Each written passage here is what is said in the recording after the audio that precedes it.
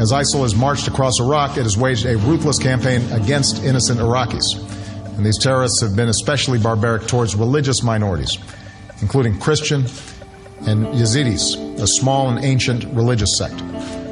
Countless Iraqis have been displaced, and chilling reports describe ISIL militants rounding up families, conducting mass executions, and enslaving Yazidi women. Today we hear from one of these women. My guest this week is Farida Khalaf. Well, that's the name she uses to protect her identity after being enslaved by ISIS.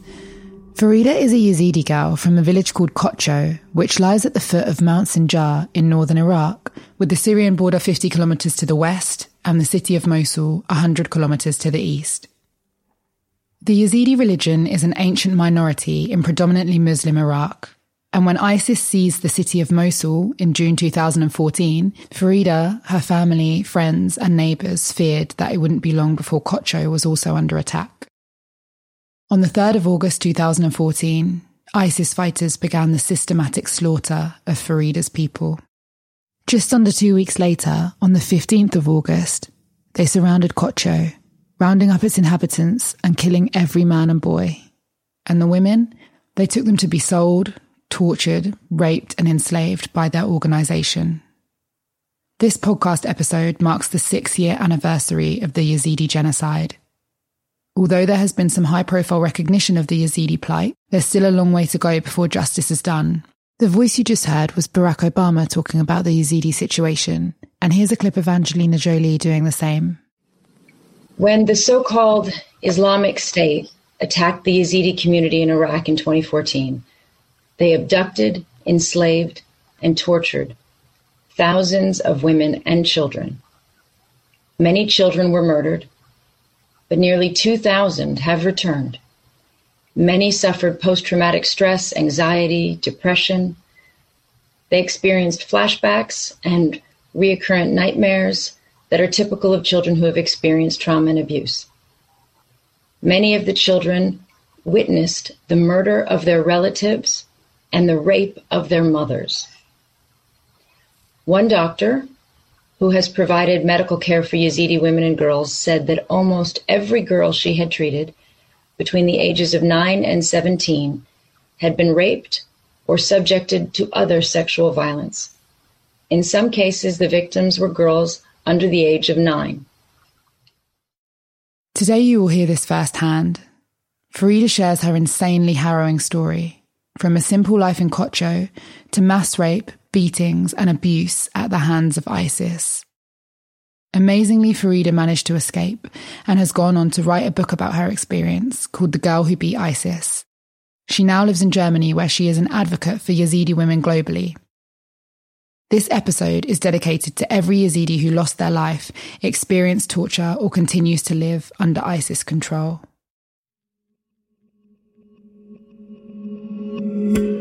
You're listening to the Worldwide Tribe podcast. I'm your host, Jazz O'Hara, and together with some very special guests, we'll be taking you on a journey across the world without you having to go anywhere. We're here to amplify voices, from the people leaving their countries and everything behind them, to the volunteers working alongside them. We'll be hearing from those currently living in refugee camps and people working on the front line, the real heroes of today, the humans behind the statistics and the headlines. Join me as we transcend borders, nationalities, religions and languages to hear from the people with which we share this world, our worldwide tribe.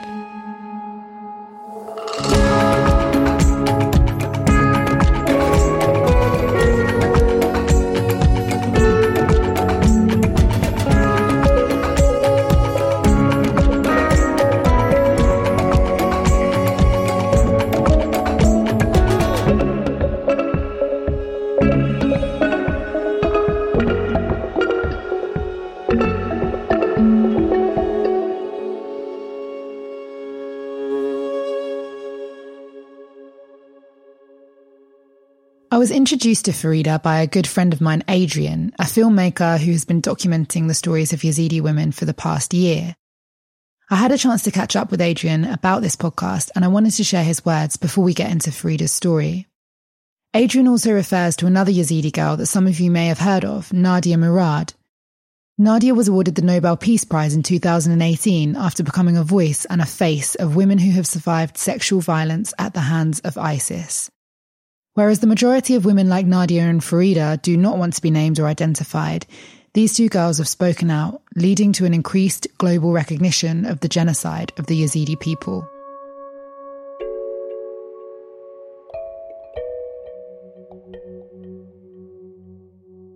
Tell me, Adrian, how you first got involved in the Yazidi story. So I have a very clear memory of the summer of 2014. I saw a headline in the Telegraph which just said "The Mountain of Death," which is like a very arresting headline. And that was referring to ISIS attacking Sinjar and all of the Yazidi community there escaping up the mountain, and they were stranded on the mountain. So that always stuck in my mind. I always followed the story because of that. There are hundreds of very important issues in the world, but I think violence against women is one of the biggest. It's such a cancer in society. It's the root of many, many issues. And that's something I've always wanted to address in my work. And it felt to me like the plight of the Yazidi women who were specifically targeted by Islamic State, who were kept captive and brutalized, that just felt to me one of the most explicit instances of violence against women. And I always thought, if they don't receive justice, if their community doesn't receive the attention that acts of this atrocity require, then there's no way we can maybe address the other issues of violence against women, which might not be as brutal, but are still very serious. So that's why it's something I always wanted to address. And then luckily through a few kind of personal connections, I got to meet some people who were working on this stuff. And that's really how it all came about.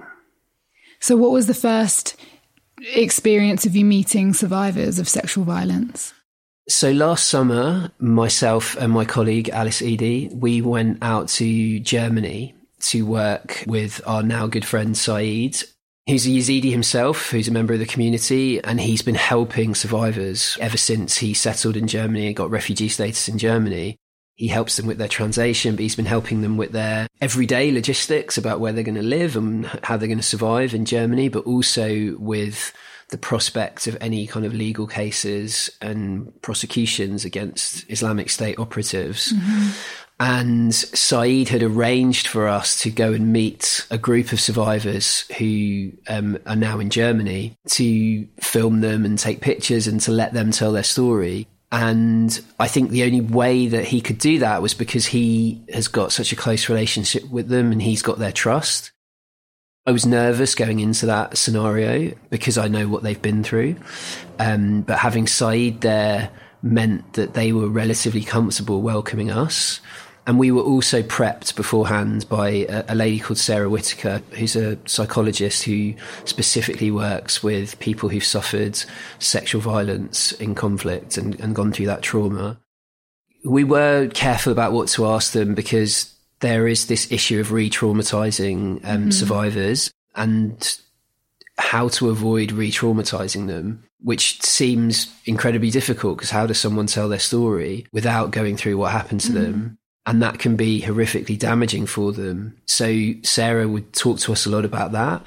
But also Sarah was talking about our reactions. So when someone like Farida, for example, tells her story and the horrific things that happen to her, it's almost kind of natural to wince or to, I don't know, lower your eyes or to have some kind of reaction. And she was like, you can't do that. Like that brings on like a feeling of shame for them, which they already feel.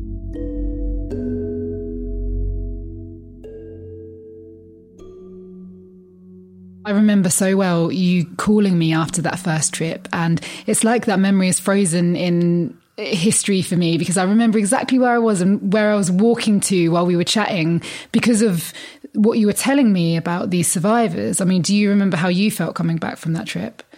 Yeah, I mean, I remember we had this really intense schedule over a few days where we were going from place to place and we were kind of physically tired because of that. But I think just being in close proximity to them, like the same distance I am from you now, hearing their story and also seeing the pain and the trauma within them had a real effect on me, and I think Alice as well. I remember coming home, I just felt really tired for like a week. Normally after, a couple of tough days, you sleep for a day or two and you feel okay, right? But I just felt really tired for a week. And I actually spoke to a friend of mine who's a journalist who's covered many difficult situations. And he went, yeah, like I feel like that a lot of the time. As much as you can read these things, and I'd certainly read details of these cases before I was there, actually sitting in front of the person who's been through it and you hear the actual, what they actually went through and what they were feeling, it's painful in its own way. I can't even imagine what it's like for them to have lived it, and I feel like they live it every day now, right? Because they're kind of tagged by what happened to them. So that trip to Germany was the first time that you met Farida, right? Exactly, yeah. Tell me about her and that experience. Well, I think I was just left with complete admiration and awe for her. Like I said, I was always nervous going to meet them because I thought, are they going to be comfortable around me? Like they don't know me. And even though I was with Saeed, Farida was so welcoming. She seemed like so kind of smiley and happy. And then she told her story in just a very matter-of-fact way, as if this is something that happens to lots of people, which is kind of incredible in itself.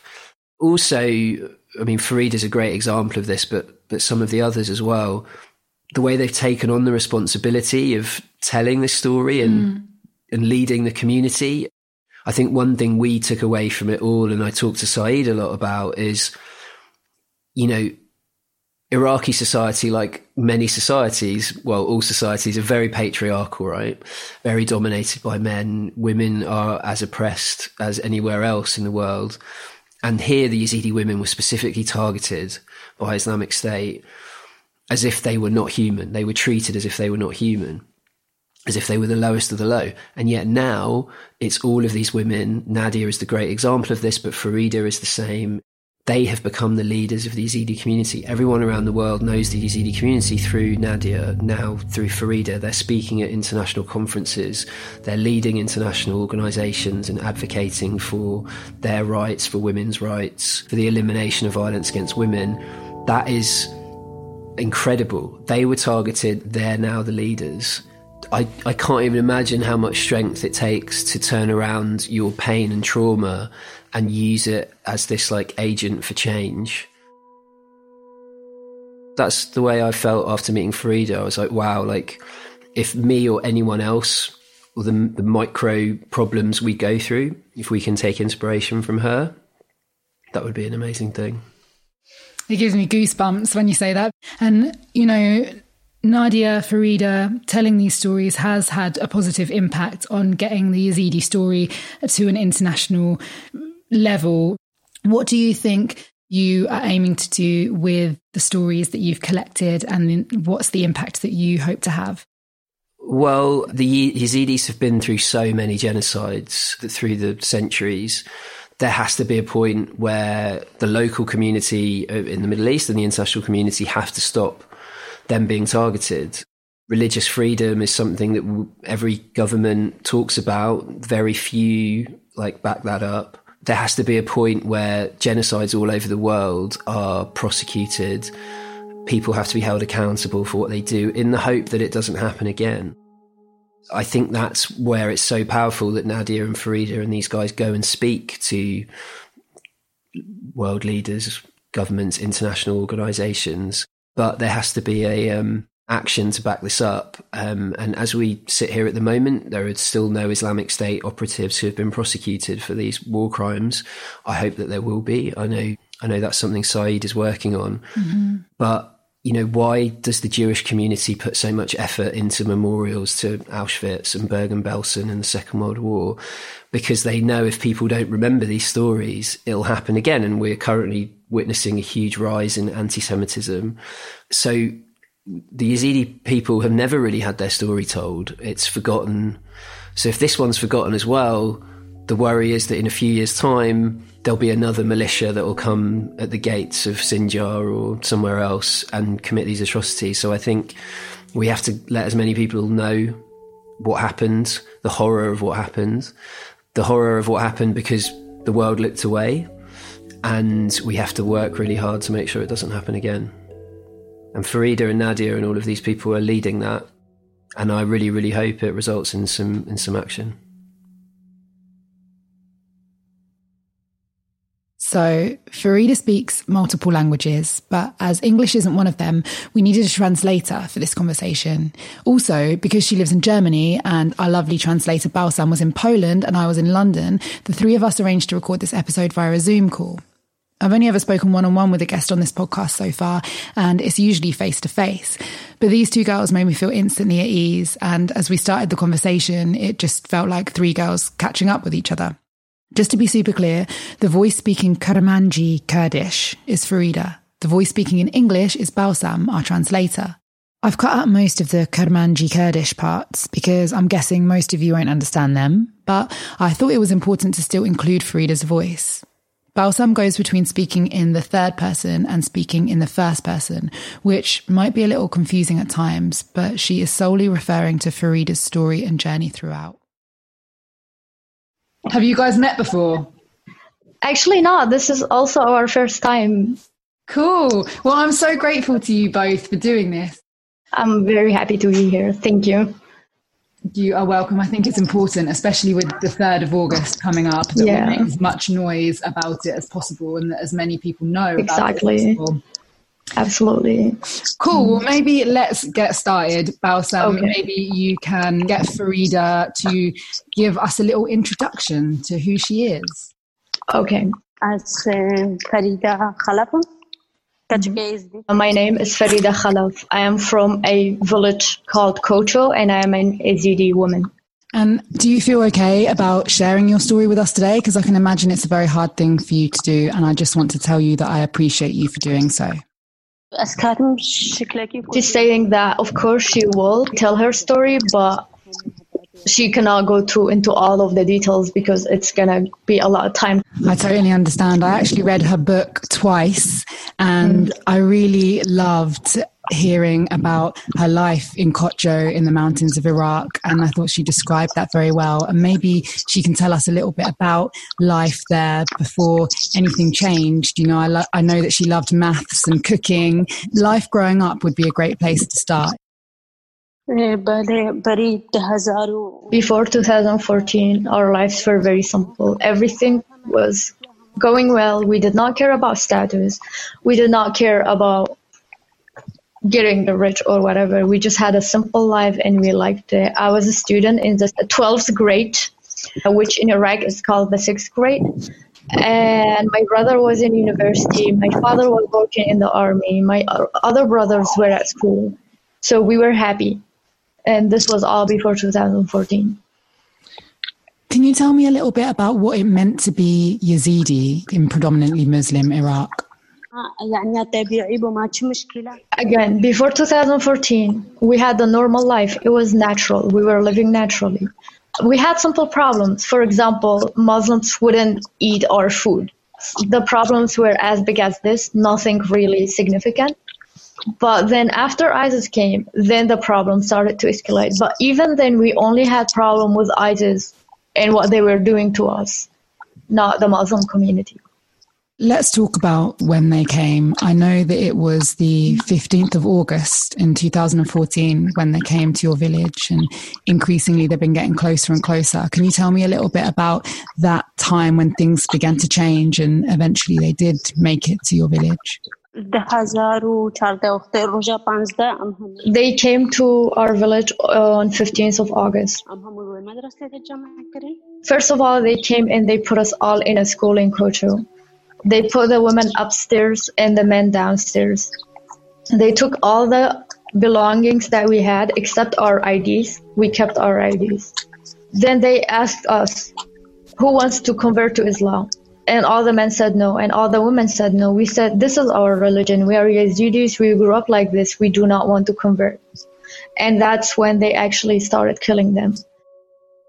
They started killing the men, approximately 450 men, including a lot of the men of her family, brothers, uncles, father. Those people were killed. And then all the women were then transferred to another place And in that building, then they start separating women again according to the ages, the younger women and the older women. They picked 100 women who were too old according to their standards of what they wanted, and they killed them. Also, the women who were pregnant were killed with the old women. Even though these children had done nothing wrong, they were fetuses in the mom's belly, and they still died. How did that feel to experience and to see? شعورك بزحمة أجبرها It was a very hard feeling. I kept asking myself, why? Why would this happen to us? What have we done? What have I done to anybody to deserve this? We Yazidis pray, first of all, for everybody else in the world, then for ourselves. Our prayer starts, God protect all the other nations and religions, and then we pray for ourselves. We have always been peaceful and we have not hurt anybody. So it was a hard feeling, not understanding why do I have to go through this and why would this be my reality.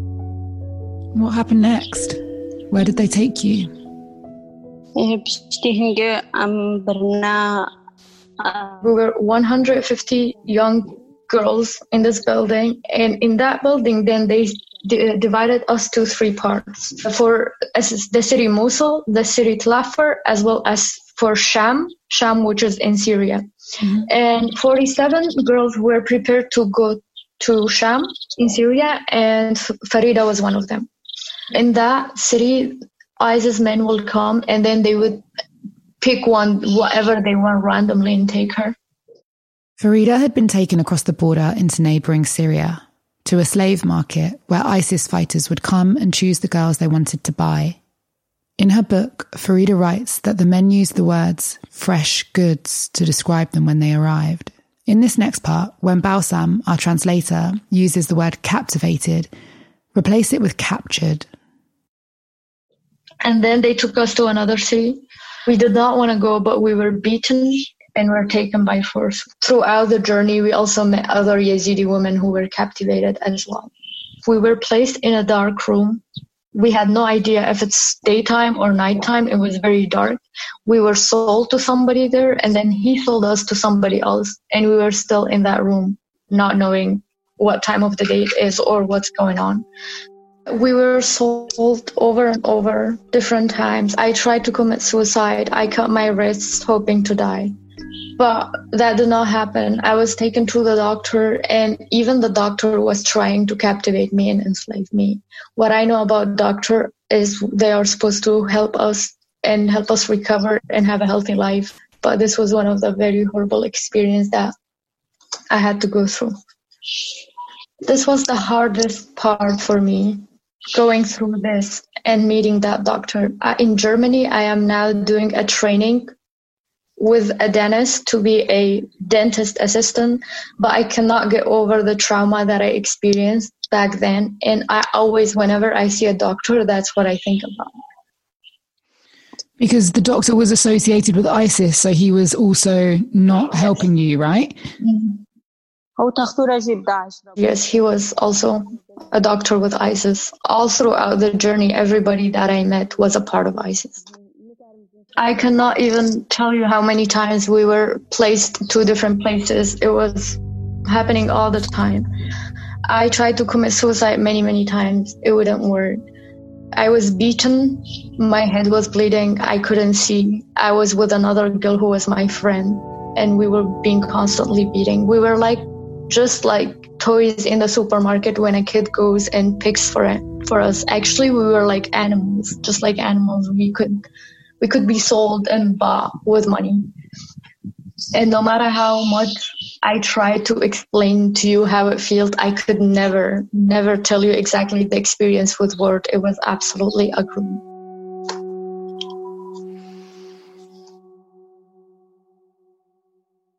Tell me about your friend, Evan. You wrote about her a lot in the book, and it was so beautiful how you stuck together and looked after each other. Where is she now? We were very close. We still are very close. We actually lived through this together, and we ran away and escaped together. She also lives in Germany, but in a different city, but we always talk all the time, and she's doing good. Do you think it was the fact that you two were together? Is that where you got your bravery and your strength from? When I read your book, it was the strength and the bravery that you showed that was just so apparent to me. And I have so much admiration for that. And I'd love to know where you drew that from. What happened to me and my friend is something I would not wish on anybody. People die once, but we were dying every day. We were wishing to die, but it was not happening. We did give each other strength. I saw her being beaten up. She saw me being beaten. But we gave each other strength and decided we have to do something. We have to get out of here. We always talked about how we could manage to get out of here one day. But again, that I wish nobody else have to go through this ever. There was also a 9-year-old girl with me. I was 17, she was 9, but she still would call me mom. I was beaten up for her sake so many times, and I promised her, if I ever get out of here, I will take her with me, no matter what. She said that her father is still alive, and I told her I could never be reunited with my father again, but I will help you get reunited with your father. And I actually did. When I escaped, I took that girl with me and I got her to her family when we escaped. Let's talk about your escape, Farida, because that is a part of the book, again, that stands out to me, that you actually managed to escape and that you were kind of the leader of that, right? As she mentioned before, her dad used to work in the army. Her dad actually worked on the border with Iraq and Syria. So her dad was known, and all of those people with ISIS actually knew who he was. And they told her that you are this person's daughter, and they kept calling her dad a kafir, which means infidel. So Farida's dad was known to ISIS for being in the Iraqi army. If that part was unclear, the ISIS fighters referred to him as a kafir, meaning infidel. You are that kafir's daughter, and we're going to kill you. They told her that the next day she would have been killed. She was together with 8 girls locked, including her friend Evin and the young girl. She said, I told my friends I'm going to go. I can no longer do this. I'm going to die anyways. Whether I stay, whether I go, if it's tomorrow, it's today, if it's on the way, I'm going to die. What's the point of waiting here? That evening, they took 2 of the girls. We waited until 1 a.m., hoping that they will return them so we can all go together. Unfortunately, they did not return them. So after midnight, we decided to go. We had to go. We didn't go into the details of the escape in our conversation, but in her book, Farida explains the elaborate plan that she concocted over time, stealing a mobile phone from one of the men whilst on her cleaning rounds, then tricking the guards into thinking that the door of the girls' container was locked. The girls chose their night to escape carefully, when a few horrible factors aligned in their favour. The camp was quiet, as many of the men were engaged in fighting that day, and the guards left behind in the camp were distracted by the 2 girls that they had taken the opportunity to spend the night with. Started walking. It was midnight and it was dark. My feet were bleeding from walking, and because we were captivated and we did not walk for a very long time, my body was so weak. So it was hard to bear with all the pain. And at some point, the dogs actually started following us, and those dogs belonged to ISIS. And we had to run from that as well until it was the early hours of the morning, and we knew we can't be out until now. We have to hide ourselves or they're going to find us because the sun is already coming out. We found an abandoned house, and just a house alone, and nothing else was surrounding the house. And we waited. As she explains what happens next to Farida, our translator, Bausam, slips into third person here. I hope it's still clear that she's talking about Farida and the girls that she was with. They were in an abandoned building, but from that building, they could see another house that people actually lived in. And they were hiding in the bathroom from the abandoned building's house. And she decided to go and ask the other house. They waited and waited to see if ISIS members will go and come back from that house or not. She said no ISIS members, nobody was coming and going. So she decided to actually go to the house and talk to them and ask for help. They also had a mobile that they stole from ISIS. with them. So she told the girls, you keep the mobile and you see if they don't let me come back, you escape or run. And if they should help us, then that would be good. She says the young girl also decided to come with me. She said, we have been together all the way. I am not going to leave you alone. So she and the young girl actually went to the door of the house and talked to them. The man opened the door and he said, I am not with ISIS and I work in a factory near them and we're just like you.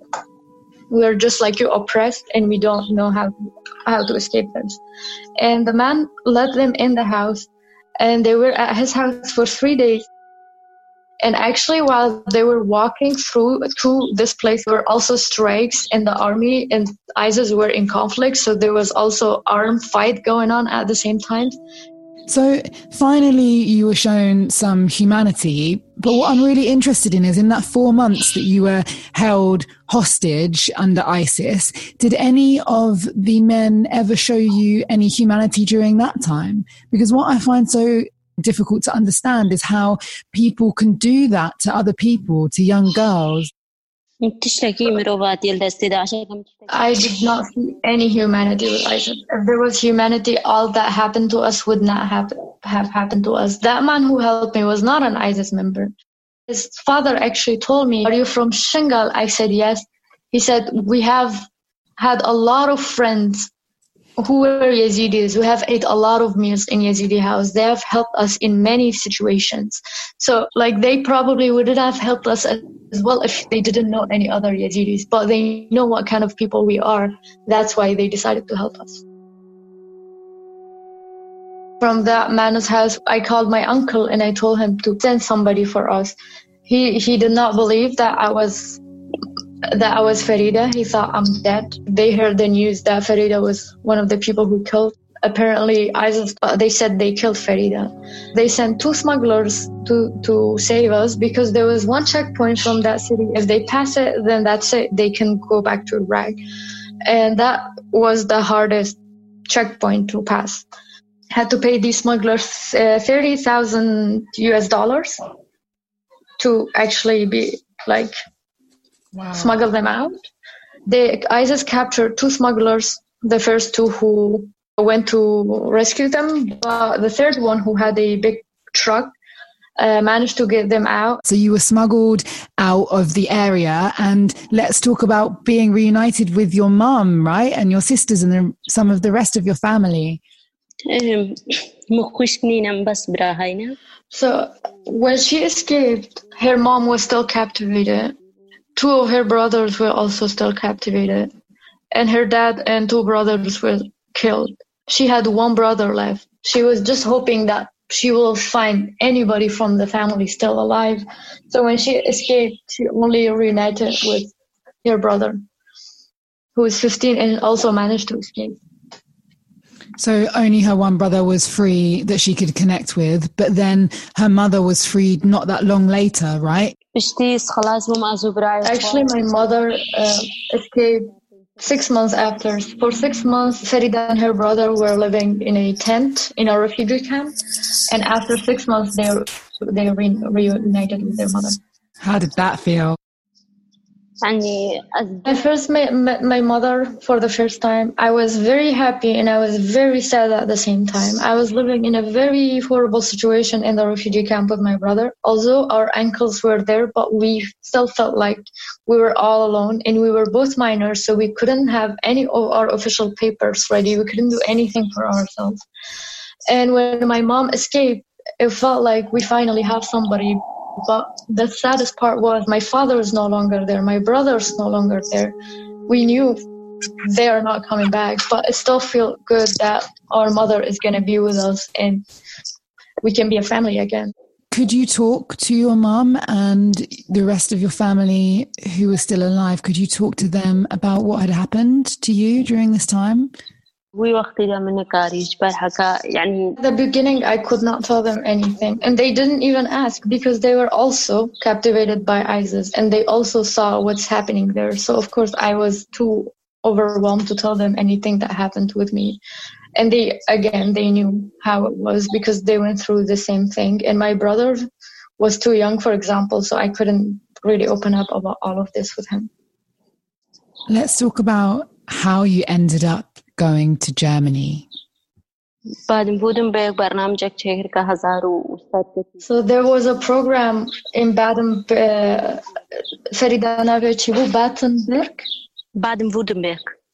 Baden-Württemberg. So there was a program in Baden-Württemberg, which is a German state, to bring 1,100 Yazidi women to Germany, or ISIS survivors, not just women.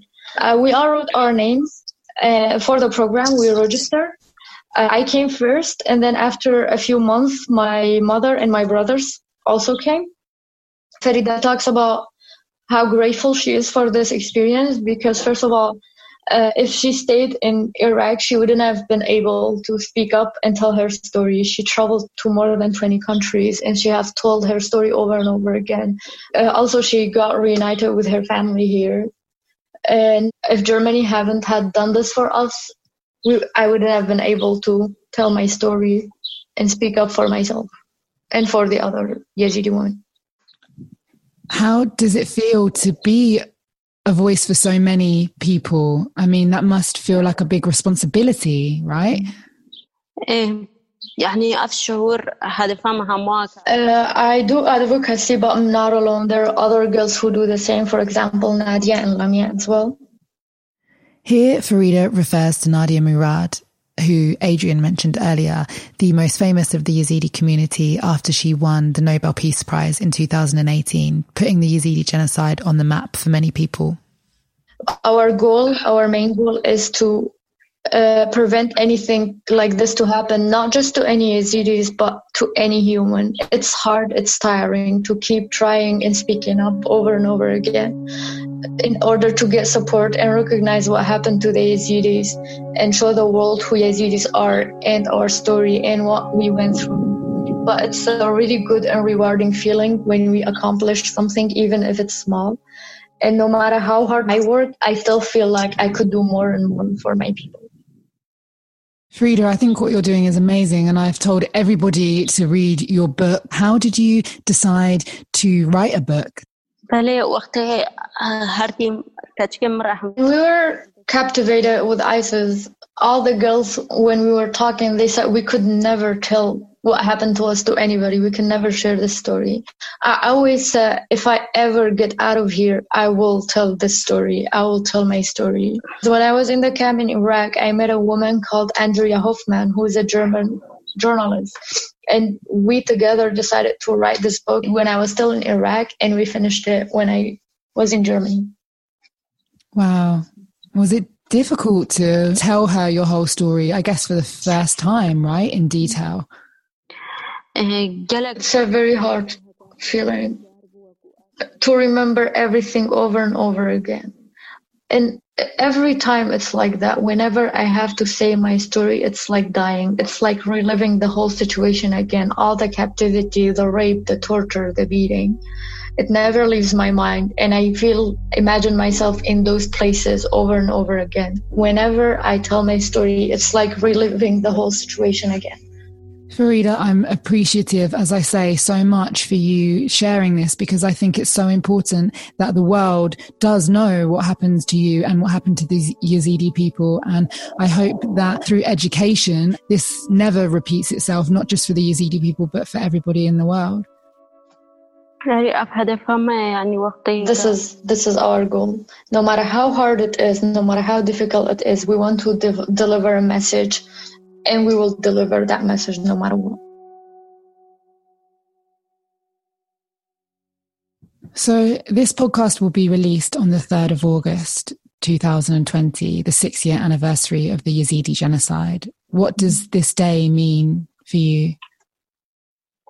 This was a very difficult day for us. I was captivated for 4 months, and I went through something I never imagined I would go through.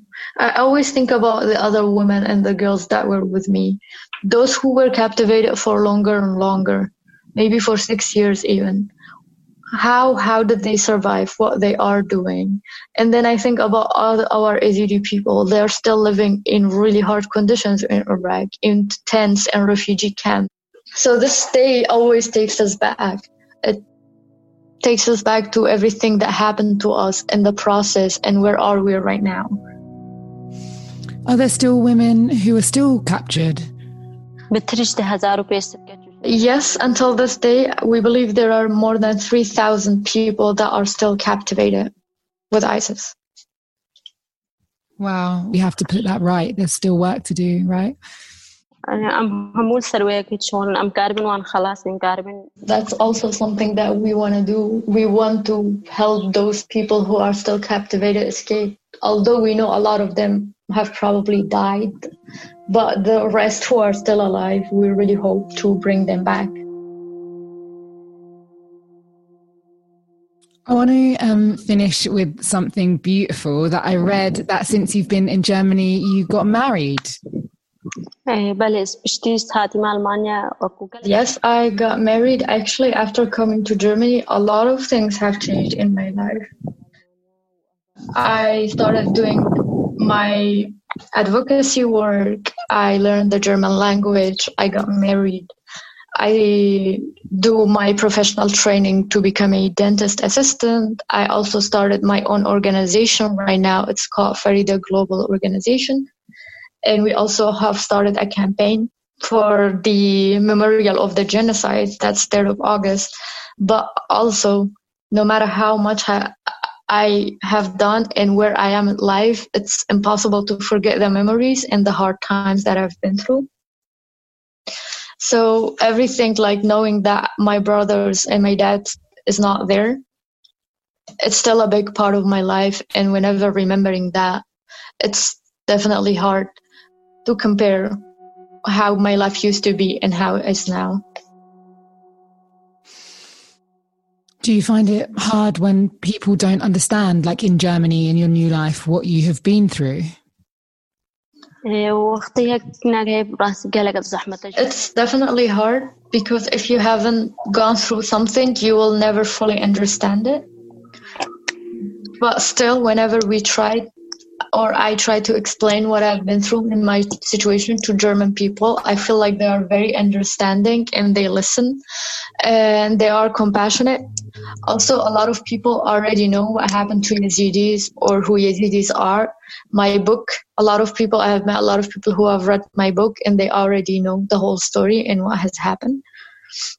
But not just German, anybody from anywhere who haven't been through what we have been through, we always have to explain to them, tell them in details what happened. Yeah, I can imagine that's very difficult. Farida, how do you feel at the moment? Are you happy? Is there a psychological impact? I mean, I'm sure there is. Have you had psychological support? I'm good now. I have been going to therapy. It's good, but still something is always missing. As I said before, those women who were with me there are still on my thoughts. The Yazidi people are still on my thought. I would only genuinely be good when the Yazidis get international protection, when the Yazidi genocide is internationally recognized, when I'm sure that nothing like this will happen ever again. But for now, even though I'm doing okay, but still something is missing. Well, Farida, I am with you. I am behind you. And I just want to ask you, what does the future have in store for you? Before, my dream was to be a math teacher. But now that dream has changed. My dream is to see ISIS members being in court and getting punished to what they did to us in my community. I am also hoping to finish my Ausbildung and everything, and I'm hoping life will be good, but I will only be good when I know my people are also doing good. What's an Ausbildung?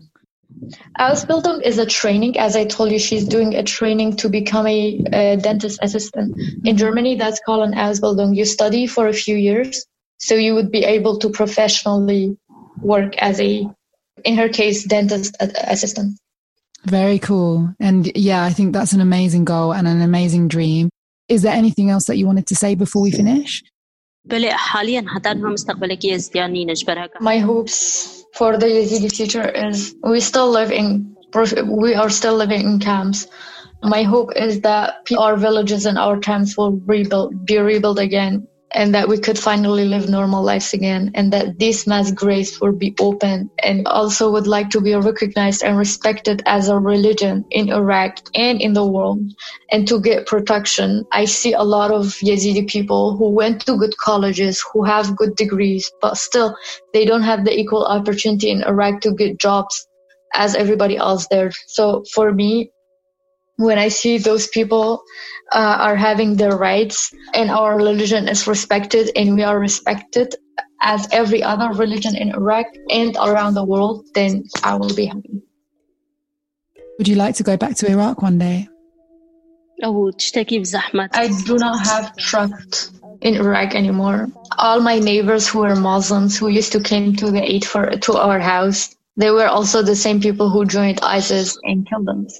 I don't know, maybe I would go someday, but for now, I could not say I would go back because there's no future for me. And if there's no future for somebody somewhere, they cannot live.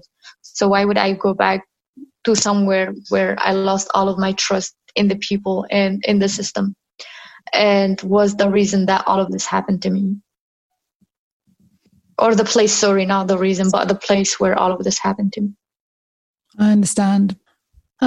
Is there anything else that anyone listening to this podcast and listening to your words can do? I know reading your book is a very good start, but is there any other ways that people can educate themselves or learn about the Yazidi people? Any other advice that you might have? I want the people to know that Yazidi are a peaceful community. The Yazidi religion is a peaceful religion. We have never hurt anybody in our history, and I want people to know that. I want that everybody who could help the Yazidi people to help us, because we need a lot of help, especially to get our genocide recognized internationally, to prevent anything like this to happen again throughout the next generations.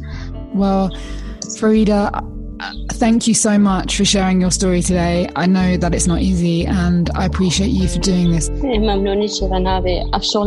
It's a pleasure. Also, I hope that we can meet in real life one day. When it's easier to travel again, I'll come to Germany and hopefully we can meet. Whenever you come, you're very welcome. Hopefully we get to see each other again. Amazing. In person. Thank you so much, Farida. I'll speak to you soon.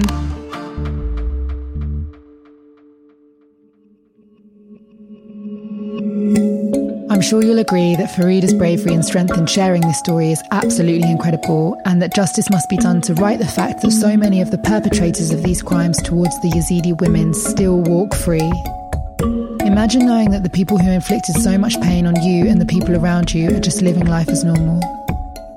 You can help us in amplifying Farida's story by sharing this episode with your friends and family to mark this important occasion, the 6th-year anniversary of the Yazidi genocide, in the hope that, as Adrian mentioned right at the start, this devastating history will never repeat itself. The more people come on this journey with us, the more connected we all become, and the more we unite as one worldwide tribe.